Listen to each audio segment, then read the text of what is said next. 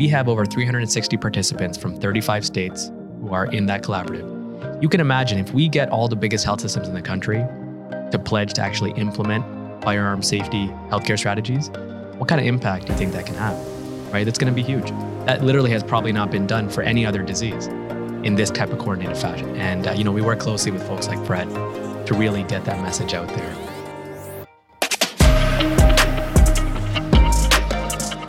Welcome to 20-Minute Health Talk. My name is Brian Donnelly. Today we have two very special guests. Dr. Chetan Sathya is the director of Northwell Health Center for Gun Violence Prevention. He's also the associate medical director of trauma at Cohen Children's Medical Center. Fred Gutenberg is a national firearms safety advocate whose 14-year-old daughter Jamie was tragically killed in the Parkland school shooting in February 2018. He's also the author of the book Find the Helpers: What 9/11 in Parkland Taught Me About Recovery, Purpose, and Hope. Gentlemen, thank you for joining us. How are you doing today? You know what? Inspired. This has been from the start of the day with the interview that I did earlier to this entire morning with these amazing kids. And I want to talk about that. So 4 very special students from Baldwin High School right here locally. They are our medical marvels. Northwell does this annual challenge, and we got it back going this year. And the topic this year was gun violence. Dr. Sathya, tell me a little bit about that just to kick it off. Yeah, so the Medical Marvels competition is every year focused on a different public health type of issue. And this year, the topic was gun violence prevention. And over 100 different schools came together, had teams that put together projects as to how we should tackle gun violence using a public health approach. The students today from Baldwin High School were our winners, but there were so many other good videos as well and good projects. And we are just so inspired by the ideas that these students have. And I think that's why Fred and I really just enjoy talking to them today. Their perspective is really amazing. Fred, tell me about meeting these kids. What was this experience like for you? You know, the last thing that I said to them at the end of the lunch was that they reminded me of my daughter. These are kids who are so clear and passionate about doing the right things, about belief in themselves, about standing up for good, and fighting for it, and not putting up with the BS that other people may put in their way. They reminded me of my daughter, and I was honored to just have this chance to spend this morning with them. They're truly amazing kids. You talk to people all over the country, to parents, to kids. Today we're talking about empowering those kids and parents and even patients. How do you do that? One of the kids at lunch started asking me a similar question about talking to people in Washington, and framed it as talking to those people who are higher up, who are, and the first thing I did is I let her know they're not higher up than you. They represent you. They are supposed to react to what you want. Don't ever let anybody make you feel that way. And so that is how I approach the work that I do. When Jamie was killed, I lost this ability to be in awe of people who supposedly are supposed to be doing the work of government. I think that the student's perspective is just so fresh and really kind of inspires us and helps us to reset on what our priorities should be. I think in the healthcare industry, we have a unique opportunity to approach firearm injury prevention through an apolitical harm reduction injury prevention standpoint. We've done it with other stigmatized issues like HIV, substance use, and even tobacco, right? There was a time when it was taboo to ask patients questions related to smoking. So there's a lot that the healthcare industry can do if we look at it from that lane, focused on safety and injury prevention. I know Fred is a big supporter of that public health approach, and that's kind of where we see our role in this debate. Yeah, and I'll just say this. Gun violence is a public health issue, and it is time for us, in every chance we get, to reinforce that, to remove the conversation from the Second Amendment plank, because it never was a Second Amendment issue. That was always the big lie. It's why at the State of the Union, I got removed, because I called out the big lie that night. It was never a Second Amendment issue, but it is a public health issue. I was sharing earlier with the group that I kind of look at this as there's three objectives. How do we lower the gun violence death rate? How do we reduce the instances of gun violence? And how do we reduce the severity of gun violence injuries when they happen? That is a public health conversation. We are unfortunately at a point where we can't talk about eliminating gun violence. There's too many guns out there, but we can talk about reducing. And again, it is a public health conversation. Yeah, and Dr. Sathya, tell me why this issue is so important to you personally. I have my primary job is as a pediatric trauma surgeon, right? So we treat kids with all types of injuries, motor vehicle collisions, accidents, and so on. But unfortunately, we're having to increasingly treat children with bullet wounds.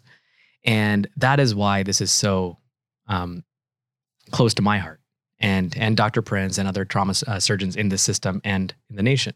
It's because this is something we see day in and day out. And enough is enough. We are tired of pulling those bullets out of children. We're tired of having to break bad news to families and tell them that they've lost a loved one to a preventable disease. So that's kind of where we come at this from. Yeah, and Dr. Sathya, you mentioned this often, that you need to treat gun violence like a new disease and to study it. And so we're studying it here at Northwell with an NIH grant. Tell me about that and how that's going. What is that looking like now that you're, full steam ahead? That's an implementation-focused grant where we are going to ask every patient who comes into our Northwell emergency departments questions related to assessing firearm injury risk.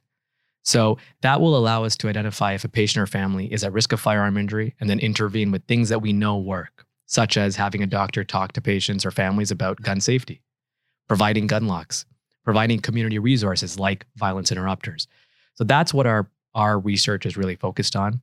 And I think one of the biggest things that we hope will come out of this research is teaching us important lessons learned with how we can normalize the conversation on firearm safety, right? This is an uncomfortable topic. We in healthcare also can't have this conversation. We are not comfortable having this conversation with our patients. But we know actually from studies that patients and families want their doctors to ask about this. And so why are we uncomfortable, right? That's a natural question. And I think we have the opportunity in the healthcare lane to figure that out and potentially inform other sectors. Yeah, and I just want to say the work that is happening here is so critical. And I don't believe there's anything like it happening anywhere else. But to be able to evaluate, as the doctor just laid out, and then to have this data that will really, advise as to future solutions and ways to deal with this is so crucial. It is mind-boggling to me that you can go into your doctor's office and they ask about just pretty much anything that they would consider health-related, a health-related concern, to evaluate what they need to do next, but they don't ask about this. It's really interesting. And this NIH grant is really the first federal funding that has come on this issue.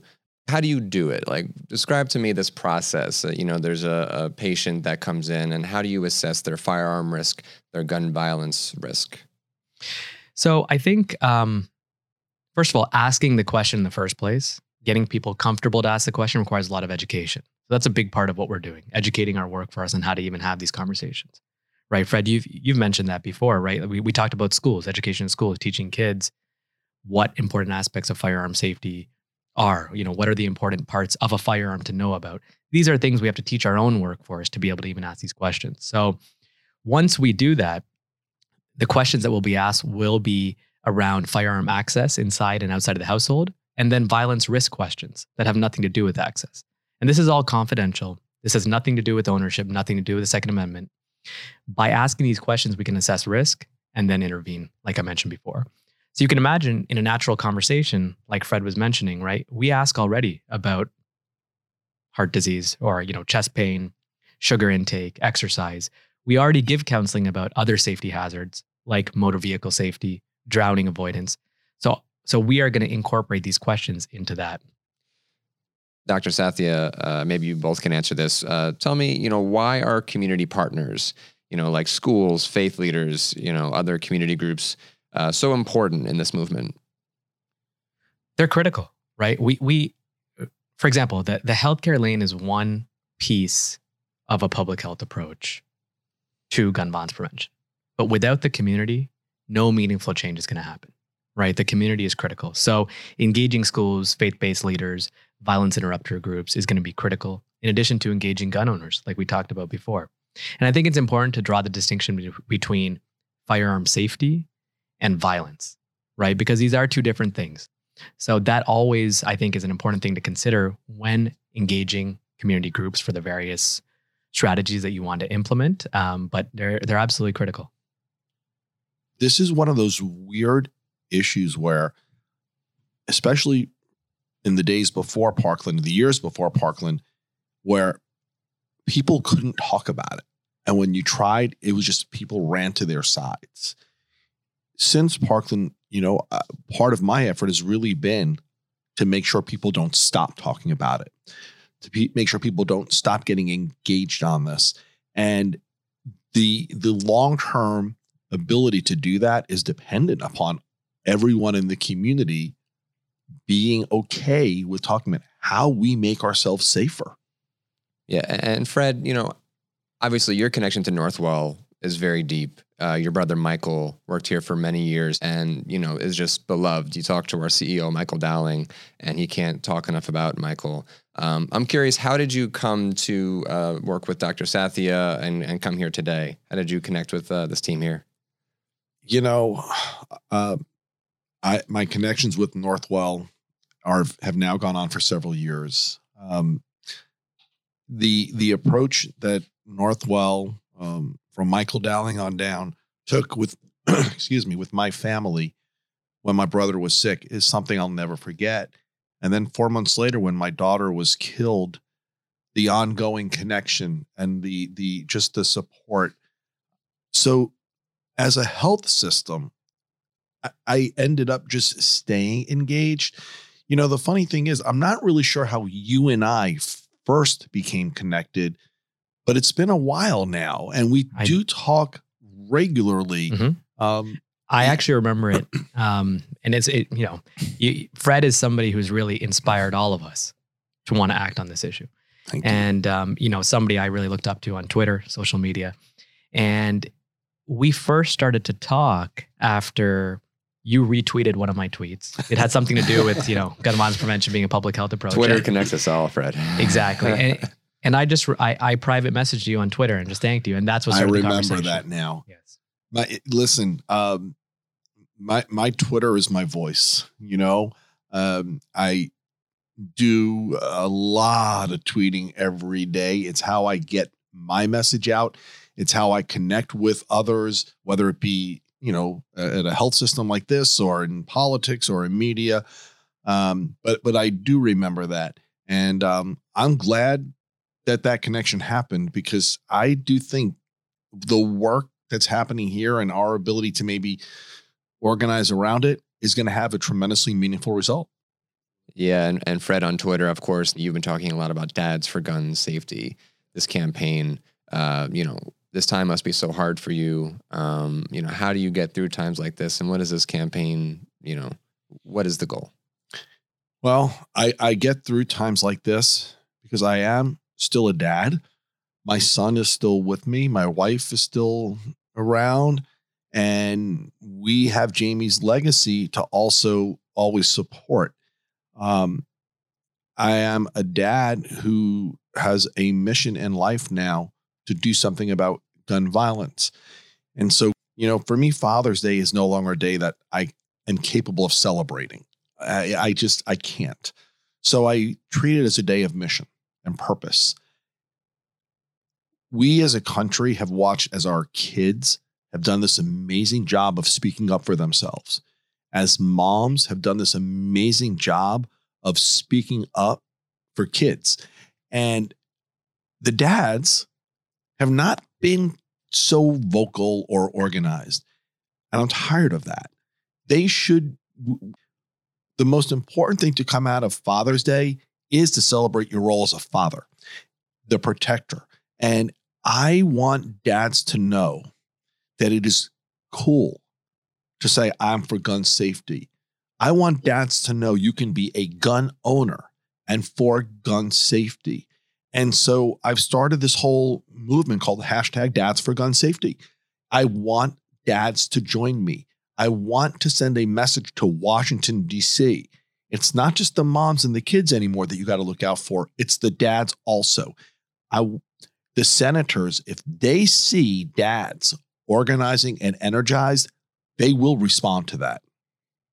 You know, from your book, Find the Helpers, you know, something that jumped out at me, you wrote, for me, what feels natural and right is to continue being Jamie's dad in this way. As parents, we always react to what happens to our children.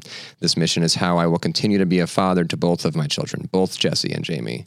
You know, this campaign is such a beautiful continuation of that thought.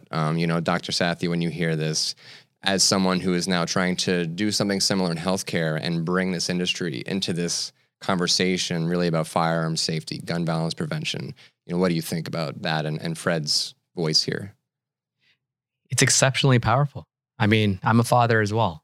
And so, you know, there are so many commonalities, right? I think that speaking about dads, Fred, you know, what you're doing with that is an untapped kind of point that you bring up, right? Why are dads not mobilizing around this? We all care about the safety of our children.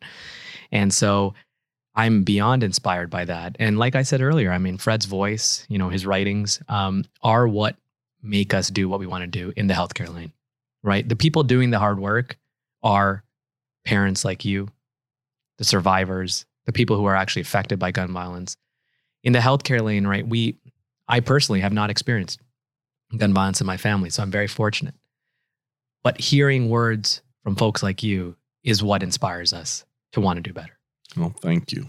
You know, and I was actually watching part of one of the recent Learning Collaborative meetings, which you lead along with our CEO, Michael Dowling. Tell me about those. You know, what have they been like? What are you accomplishing, and what do you hope to accomplish? So the Learning Collaborative, it's a national learning collaborative for hospitals and health systems on gun violence prevention. One thing we're learning is that there are many hospitals, health systems, healthcare providers across the country who are interested in gun violence prevention efforts, but don't know where to start. So the point of that collaborative is to develop community and network within the healthcare industry. It's a multi-phase, multi-year collaborative. The first year that we're in right now is all about education. And then year 2 and 3 are about action and actually implementation. So we have over 360 participants from 35 states who are in that collaborative. You can imagine if we get all the biggest health systems in the country to pledge to actually implement firearm safety healthcare strategies, what kind of impact do you think that can have, right? That's going to be huge. That literally has probably not been done for any other disease in this type of coordinated fashion. So that is the goal. It's to educate, to empower. And we hear a lot from folks in the collaborative that they are using it as a means to inspire their leadership to prioritize this, to say, oh, hey, there's other health systems who are doing this. It's not a bad thing. And to get everybody else on board. So that's kind of the point. And, you know, we work closely with folks like Fred to really get that message out there. And he's definitely going to be helping us kind of mobilize the healthcare industry as a whole. Yeah. We like to end on a positive note on 20-Minute Health Talk. Dr. Sathya, you know, just tell me, what gives you hope? What gives you optimism going forward? People like Fred, who after suffering such tremendous personal loss, really have made this their mission, right? To make our community safer. And one thing that was brought up earlier as well is the fact that we have made progress in the past on other very controversial issues. You know, whether it be smoking in public areas, even seatbelts, right? This was all controversial. There was a lot of lobbying against this. And once we considered a public health approach, the tides shifted a little bit and we were able to make progress. So that inspires me, Fred inspires me, and those students inspire me, right? Hearing what the next generation has to say. Well, I appreciate that. And I'm going to toss that right back at you, kind of, because being a part of the work happening here is what gives me hope. Seeing the support across the country, whether it's here at Northwell or amongst Americans who just voted to change leadership in Washington, D.C., in part on this issue. But mostly it is the kids. This country just has amazing kids.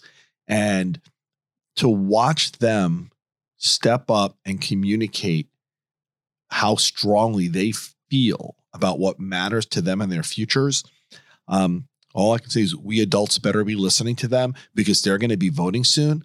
They're going to be in charge soon. And we better get this done for them. Fantastic. Well, thank you both for joining us today. Really appreciate your time, and best of luck with both of your efforts. Thank you for having me. Get more expert insight from some of the leading voices in healthcare today. Subscribe to 20-Minute Health Talk on Podbean, Pandora, Spotify, iTunes, and wherever you get your podcasts.